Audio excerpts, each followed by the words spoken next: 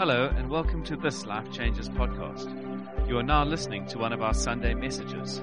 If you'd like to know more about Life Changes, you can visit us on Facebook, Twitter, or Instagram. Now lean in and enjoy. Welcome. Easter Sunday. My name is Mark, part of the team at this amazing church, and it's a real privilege to have you. If you're visiting, it is wonderful to have you with us. I have a confession right up front. So it's always good to be honest. I have a thing for one of the dancers.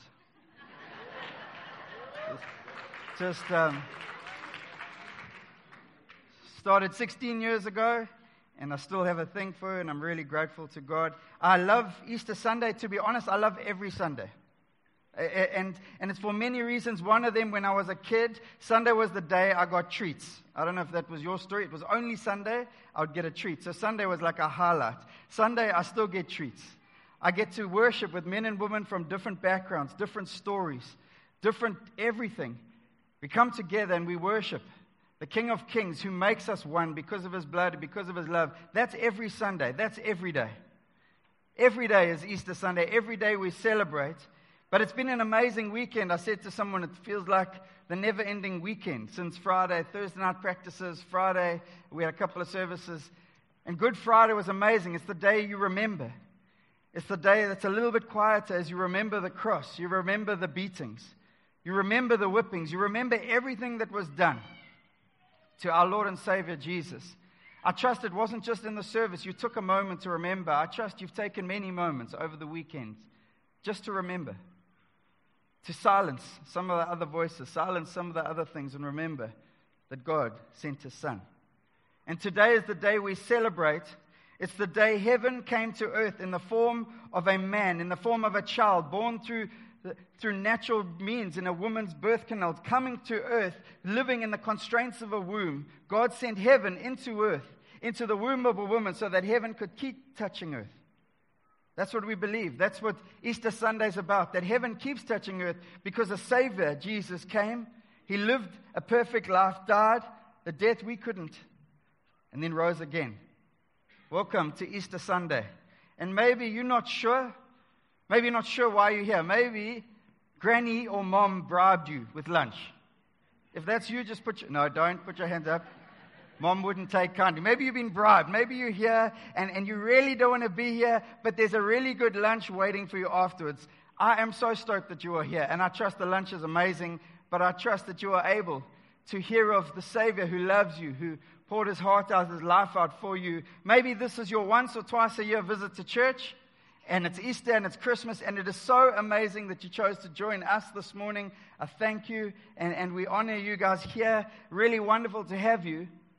Or maybe you're on a journey of trying a whole bunch of solutions. There's a whole bunch of possibilities out there. And on your journey of searching, you've landed at church at Easter. And you're looking for an answer. You're looking for a solution. Maybe you're in the belly of a whale like Jonah was. And you've got no way out. You've got no options out. And you're looking for a Savior. Really is wonderful to have you here. Or maybe you, like millions around the world, and like myself as a teenager for a number of years, you're just asking this question. What if it's true? What if it's true? What if God isn't this big judge who just wants to judge us and beat us and has all these rules and regulations? What if He is the one who sent His Son to die because He loves us? What if it's true that a Savior came and died a death I couldn't die? What if it's true? Because the implications of that question are huge. And if you are here today and you're asking, what if it's true? I trust you encounter Jesus. See, we love the church, and the church is amazing, but the church cannot save you. Sorry. And as good as the meetings are, and as much as effort as people put into dancing, I've learned it's amazing. If you want to do a dance, you just do this move. That's the move. I've watched many church dances, that one. But amazing dance moves and amazing services cannot do what you are looking for. And it won't answer the question, what if it's true? An encounter with Jesus will. And it's a real privilege to have you here this morning.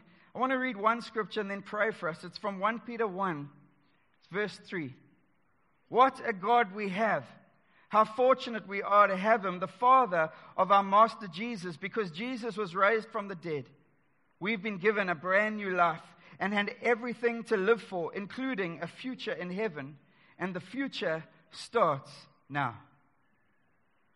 So, Father, precious Jesus, Holy Spirit, as we come this morning, we just say, wow. Wow, God. Wow, that on Friday those words still ring in my ears and my heart. It is finished. I pray, God, that those words would ring out and keep ringing out of us, over us, every day, every moment, for the people who are at the mountaintops of life, to the people who are in the valleys of life. I pray those words would continue to ring out throughout eternity. It is finished. And then would you begin to whisper as the winds begin to blow? The future starts now. New life is possible. Because of your splendor and your majesty. I pray, God, for some today is just a moment. There's a flame burning. It's a flickering flame, but it wants to burn into a flame that burns brightly. Would zeal and passion arise in some hearts, Lord? Would you turn up the heat, I pray, God? For some, it's decisions that were made as teenagers, as 20-year-olds, as 30-year-olds. Would those decisions turn into actions and transformation as your gospel breaks in? And for some, maybe some are asking, what if? What if it's true? What if it's real? And what if it's for me? I pray, Jesus, would you reveal your grace, your glory, your goodness to each one today? We worship your King. Amen. If you have your Bibles, won't you turn to Revelation chapter 1? If you don't know where that is, that's right at the end. And this is the moment, if you invited your friends, you're going, why today? Why is he preaching from Revelation today? He can do it 51 other weeks of the year, but he chooses Easter, the day I brought my mom. Relax. Everyone stay calm. We all okay? Good. Revelation chapter 1, verse 1.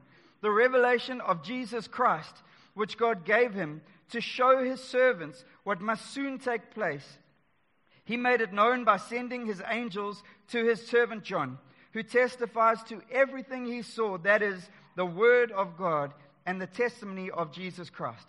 People get really nervous when they hear of the book of Revelation. Maybe you're here today and it's like, I've seen that movie Left Behind. I know it's not the script of Left Behind. Stay calm. It's actually a great story revealing a great king. And but one of the funny quotes I found about the book of Revelation is said it was indigestion at best or insanity at worst. But it's in the Bible. I want to tell you that it's not the script of a Kirk Cameron movie. You know Kirk Cameron, he's like the Brad Pitt of Christian movies. You know that guy? Some of you are getting the image. It's like all the Christian movies is Kirk Cameron. He's there. He's running because he's a fireman in the next movie. And the next movie is like all these things. He's like the Brad Pitt of Christian movies. He's potentially not as good looking, maybe not as good an actor, but he's a really nice guy. It's just my opinion. I'm not a movie buff. But it is, it's not his story. It also, Revelation is not how it all plays out. And some people like to take the third word of the third chapter, and if you take that and multiply it by the fifth word in the fifth chapter, you'll get the coordinates of where Jesus is going to land. Wow. It's not that. Just saying. Doesn't tell us that that's happening. And I have told you before, I don't know if I'm a premillennialist or all these millennialists, but I'm a pan-outist. Everything's going to pan out in Jesus. And so stay calm, because this book is not a mystery. The first 5 words, give it all away. The revelation of Jesus Christ. It's all about Jesus, the risen King, the glorious one, the one who is not on the cross anymore. Sometimes we get caught, and I love the cross, and I'm captivated by the cross, and I love remembering the cross, but I have to remember he's not on the cross anymore. He's alive, he's risen, he is victorious, he is seated on his throne in majesty and power. And I get caught up with that King. I get captivated with that King, and I begin to live a life that he gives. It's one of 66 books. Every one of those books and every line of those books is about one, Jesus. Jesus. It's a vision of Jesus, the risen King. Can we read? And the writer The translator, the guy who's given the vision, is this guy. He becomes the Apostle John, and he writes about this Jesus. In John chapter 1, verse 1, it says, "In the beginning was the Word, and the Word was with God, and the Word was God. He was with God in the beginning. Through Him," who's Him? Jesus. "All things were made. Without Him, nothing was made that has been made." Nothing was made without Him.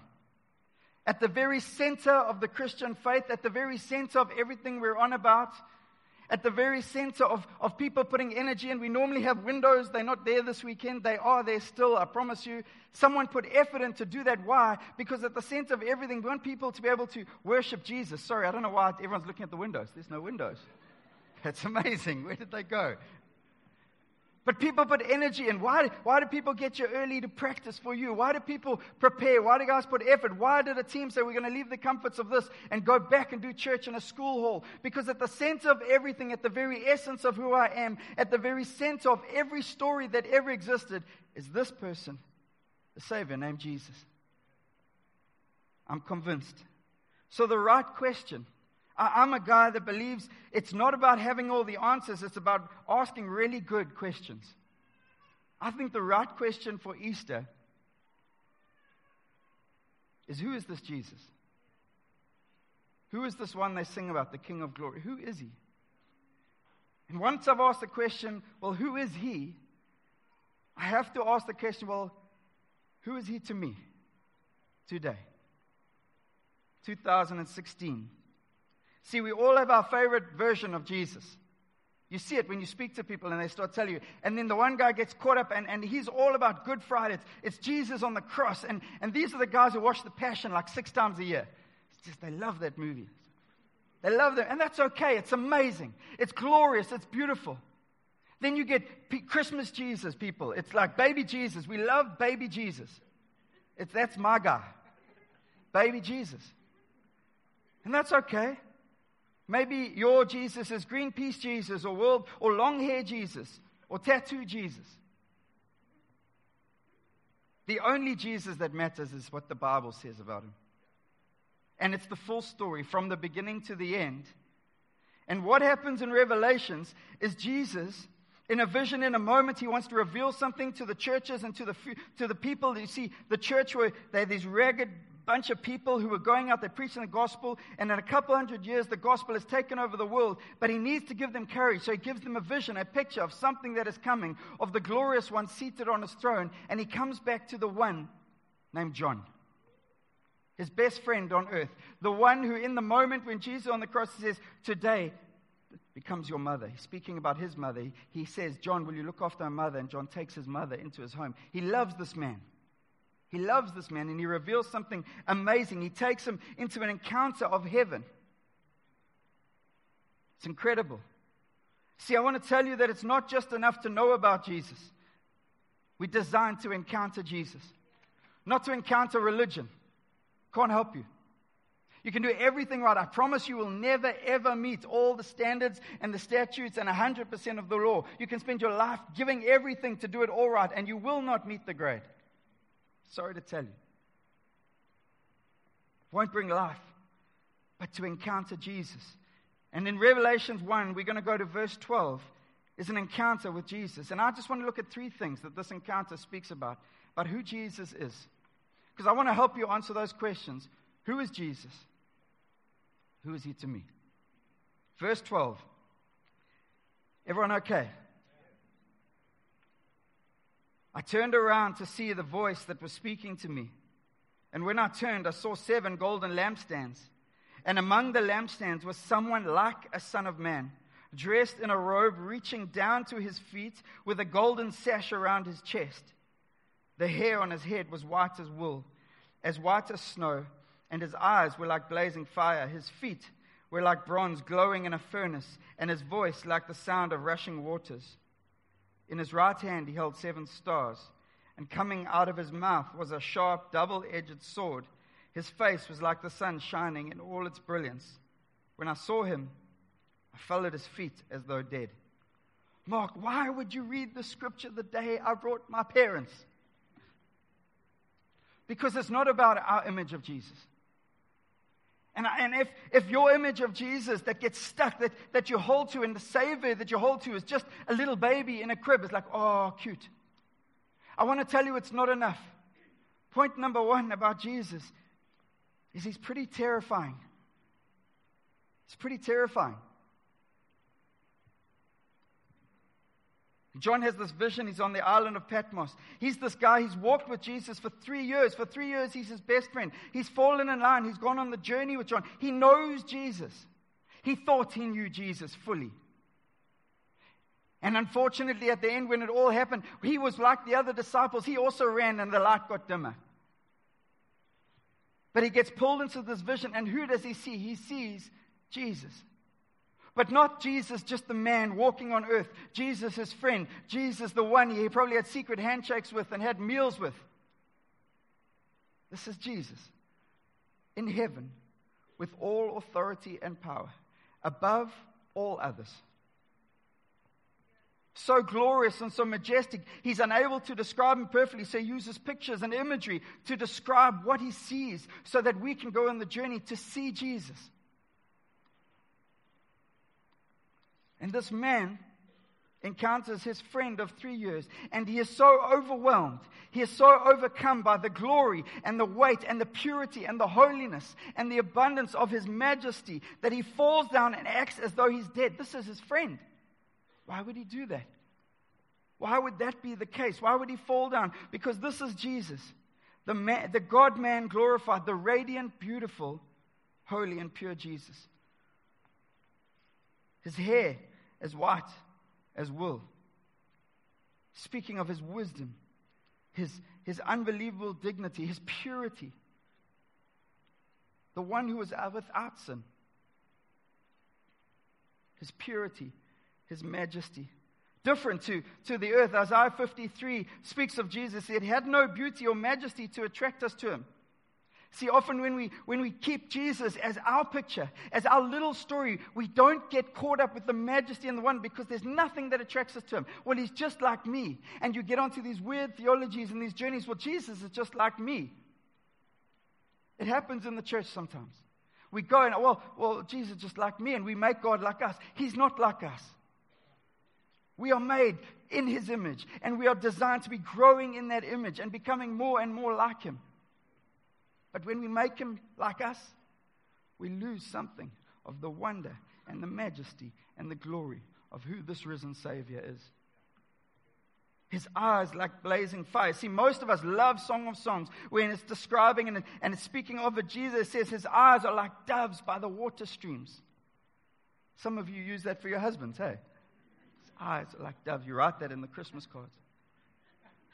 But you prefer that. We prefer that. This gentle Jesus, so gentle with. And yet John has a vision and puts in this last story to us, something to take us on a journey to see him. He says his eyes are like fire. A blazing fire is a terrifying thing. We've seen it on the mountains. You can sit here and you can see the fire burning on the hills, and there's a terrifying reality. It cannot be controlled. You can't withstand it. It's not a great thing when someone has eyes of blazing fire until they're on your team. You know, when you pitch up at like a five-a-side soccer and they're choosing sides, and you look at the one guy's got crazy eyes. He's got like those crazy eyes. You're like, I want that guy on my team. He's on your team. Whew. It's like crazy eyes. But this is not Jesus. It says eyes like blazing eyes. Eyes that see past the facades of our lives, see past the masks of our lives. They see past the lies we've held for year after year after year. They see past the projections that we put out to people. Those eyes see past all of that. They see deep inside here. The recesses, the darkness, those eyes of blazing eyes see deep, deep inside.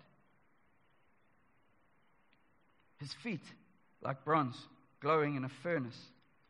And any time the Bible speaks of feet, it speaks of authority. It speaks of a standing. It speaks, Jesus is not easily moved. I think sometimes when we water down Jesus and say, well, that's my version of Jesus, or that's my version of Jesus, we kind of think we can move him easily.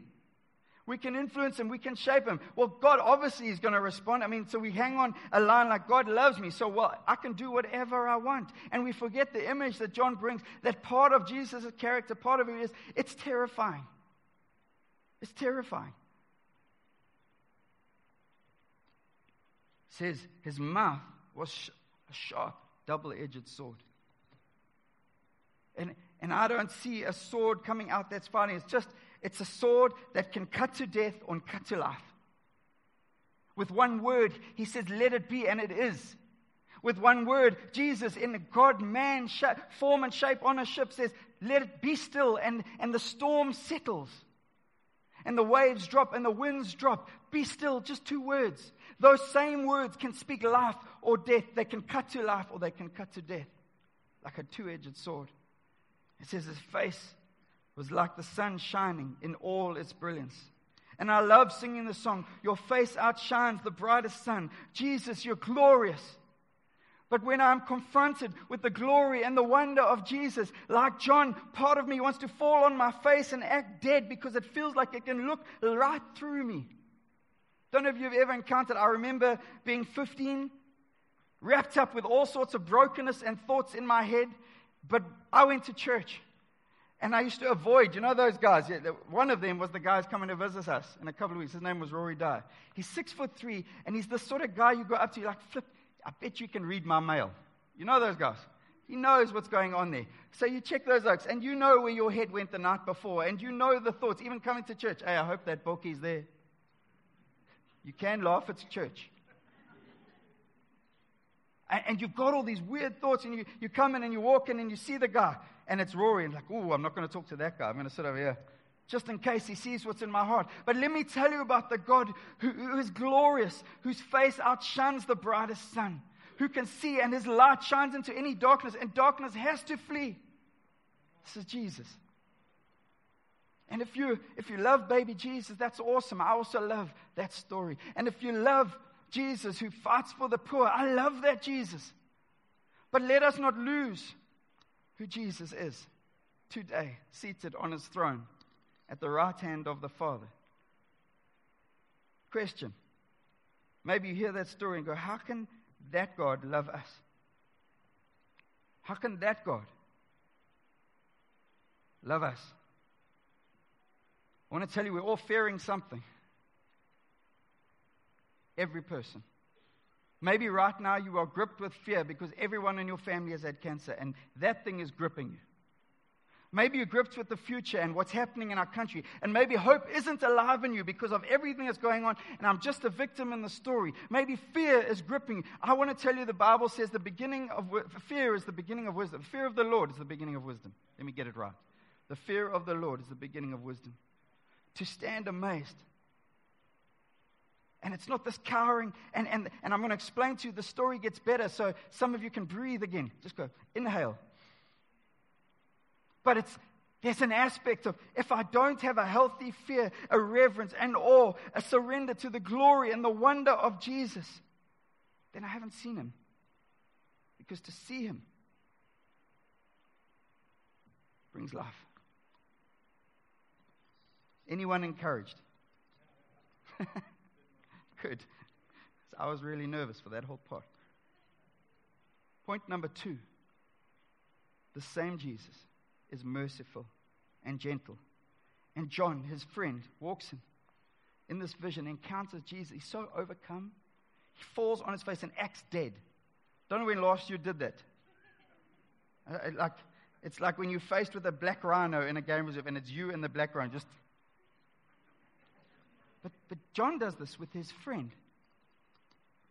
Because what happens when you come into the presence of God, you can't help but feel exposed. You can't help but feel every mask is pulled off. Come back. You can't help but feel every cloth that you put over your dirty rags that really exist are exposed. Verse 17, when I saw him, I fell at his feet as though dead. Expecting to be struck down, expecting to be judged. Then he placed his right hand on me and said, do not be afraid. I am the first and I am the last.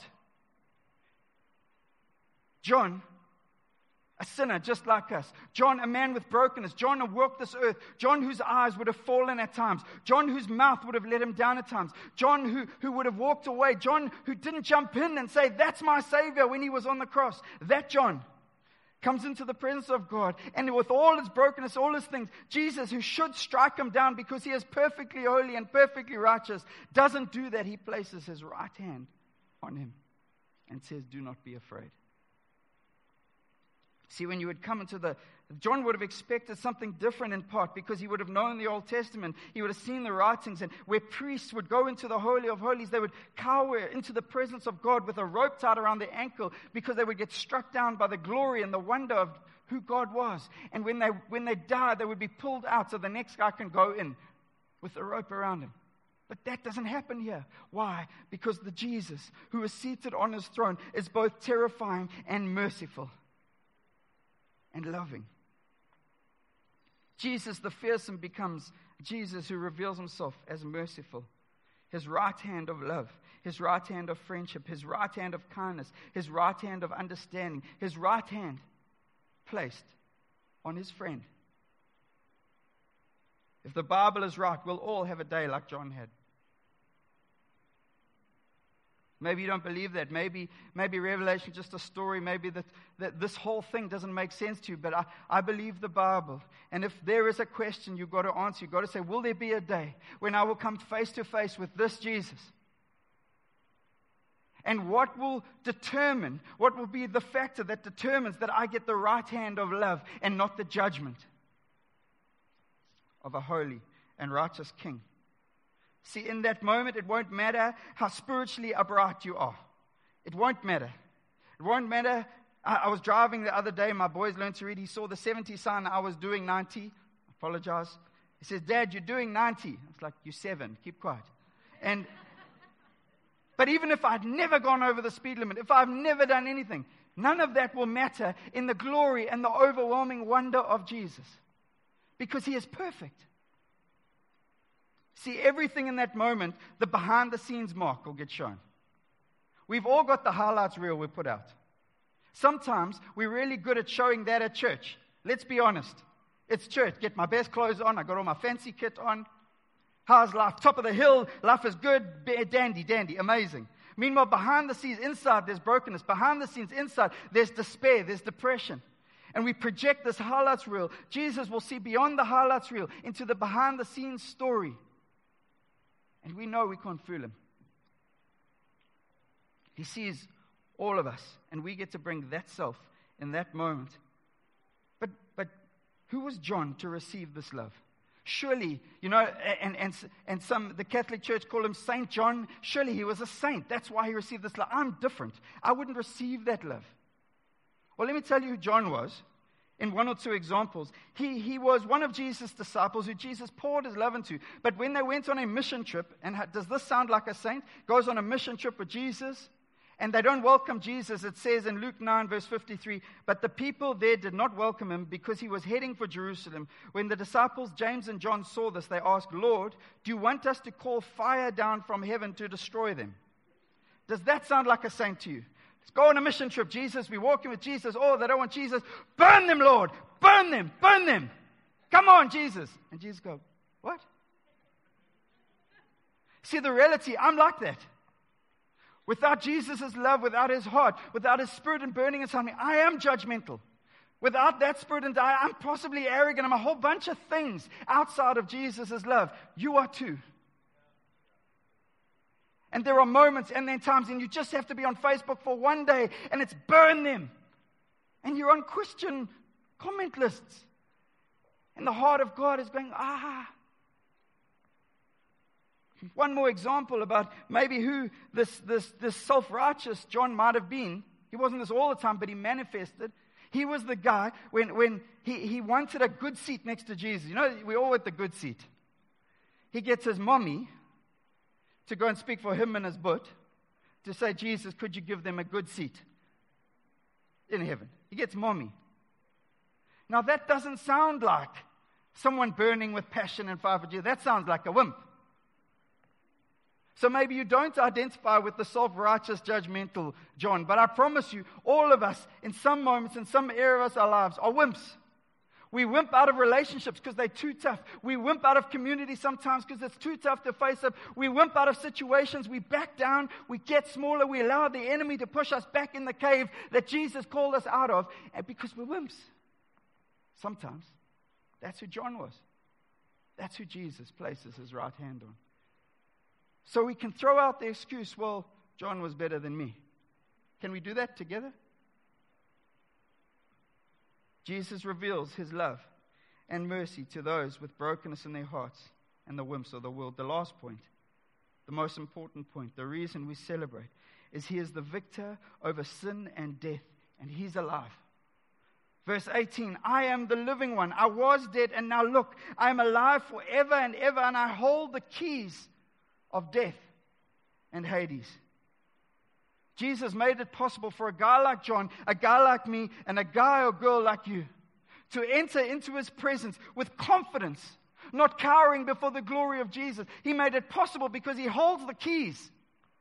Maybe today you feel like someone who stole something from you when you were 7 years old holds the keys of your life, and I'm telling you it's a lie. I'm telling you it's a lie. There is no man or woman or situation or circumstance higher than Jesus. Takes the keys from Jesus. Jesus holds the keys today. See, dead men, spiritually dead, physically dead, relationally dead, emotionally dead, keep coming alive because Jesus holds the keys, because he's alive, because he got up out of that cave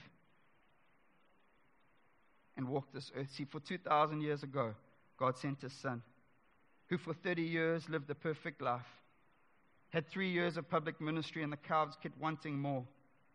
He didn't start Jesus' intellectual ministries, TV shows. He didn't do that. He started preaching about his kingdom. It said it's totally different. Love your enemy.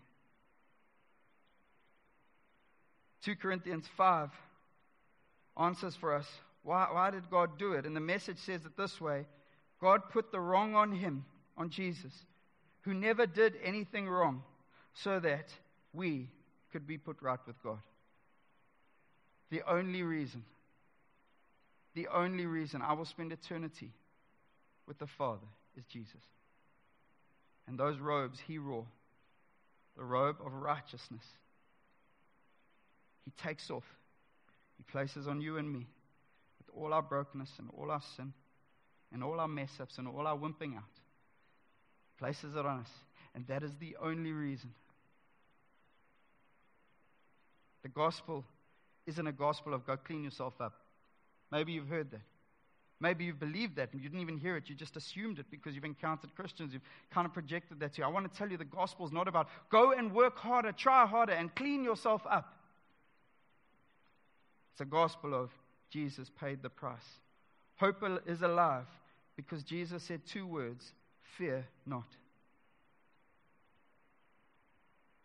Jesus, who died, more than that, who was raised to life, is at the right hand of the Father interceding for us. Romans 8. That is the hope that is alive. I don't hope in my good works. I don't hope in my ability to do this. I hope in Jesus. Keeps us walking. It's the same hope. And Jesus says, fear not, because we default to fear. The moment the disciples were on the ocean and the seas were raging, he had to say, do not be afraid.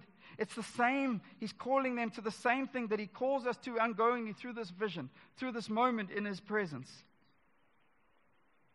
I want to tell you this morning, John 3:16, that whether you're a Christian, atheist, Muslim, you generally can quote it. For God so loved the world that he gave his only Son, his one and only Son, that whoever believes in him shall not perish, but have eternal life. I love verse 16, but I absolutely love verse 17. For God did not send his Son into the world to condemn the world, but to save the world through him. He didn't send Jesus to condemn the world. He sent Jesus to save the world because of his great, great love. Maybe that one thing, if that one thing could get in your heart, that God is a God who sent his Son because he loves you. Let that explode your heart. He came to pursue you. And we saw all those faces, Nelson Mandela, Martin Luther King, incredible generals, incredible freedom fighters, great inventors like Edison, Even other people like Mahatma Gandhi, who did amazing things. Every one of them died, and not one of them rose again.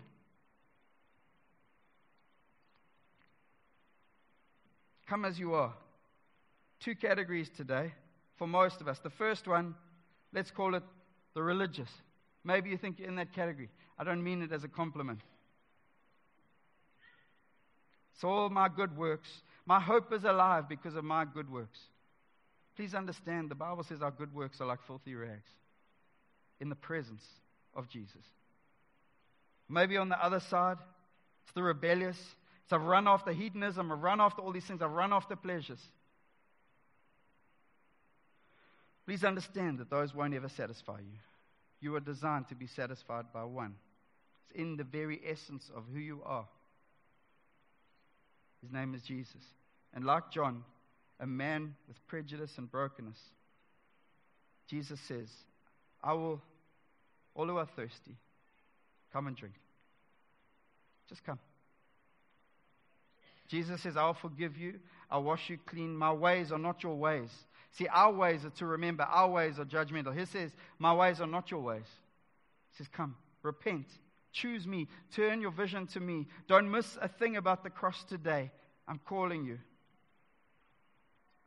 Jesus drank a cup we couldn't drink. A cup of wrath. A cup that separated from the presence of God so that we could enter with boldness.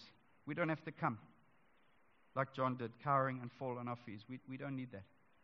We can come with confidence and knowledge that Jesus is alive. That He came not to condemn, but to free, to love. That He is terrifying, but He's merciful in His love, and He holds the keys of life and death.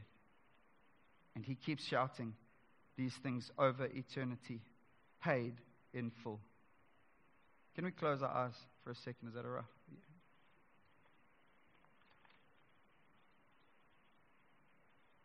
Hebrews 6 says this: we have this hope as an anchor for the soul, firm and secure. It enters the inner sanctuary behind the curtain, where our forerunner Jesus has entered on our behalf. He has become a high priest forever. Do you have this hope today? Maybe you've made decisions before, but you've kept falling back. I want to tell you, John kept falling back. Every one of the disciples were failures. They left Jesus. They dropped Him. They betrayed Him. Everyone. But the news of Sunday is that because He's alive, stamped over my life, stamped over your life, and stamped over eternity, is this truth and this statement: paid in full. We don't have to come in and cower because we know He is fearsome. We come in before a Father because we know He is merciful. And when He looks at us, He doesn't see the brokenness. He sees the righteousness of Jesus, the love of Jesus. He sees the perfection of Jesus. He sees the abundance of that grace. And the Father is captivated by that. Just as our heads are bowed right now, if you're here, I don't want to leave not giving you an opportunity to say, I want to experience that love. I want to encounter that story. I want John's story to be my story. Maybe part of it is you've caught up with baby Jesus. You think you can just do whatever. Maybe you're caught up with all sorts of images. I want you to be caught up with the wonder and the glory of what the Bible says Jesus is glorious.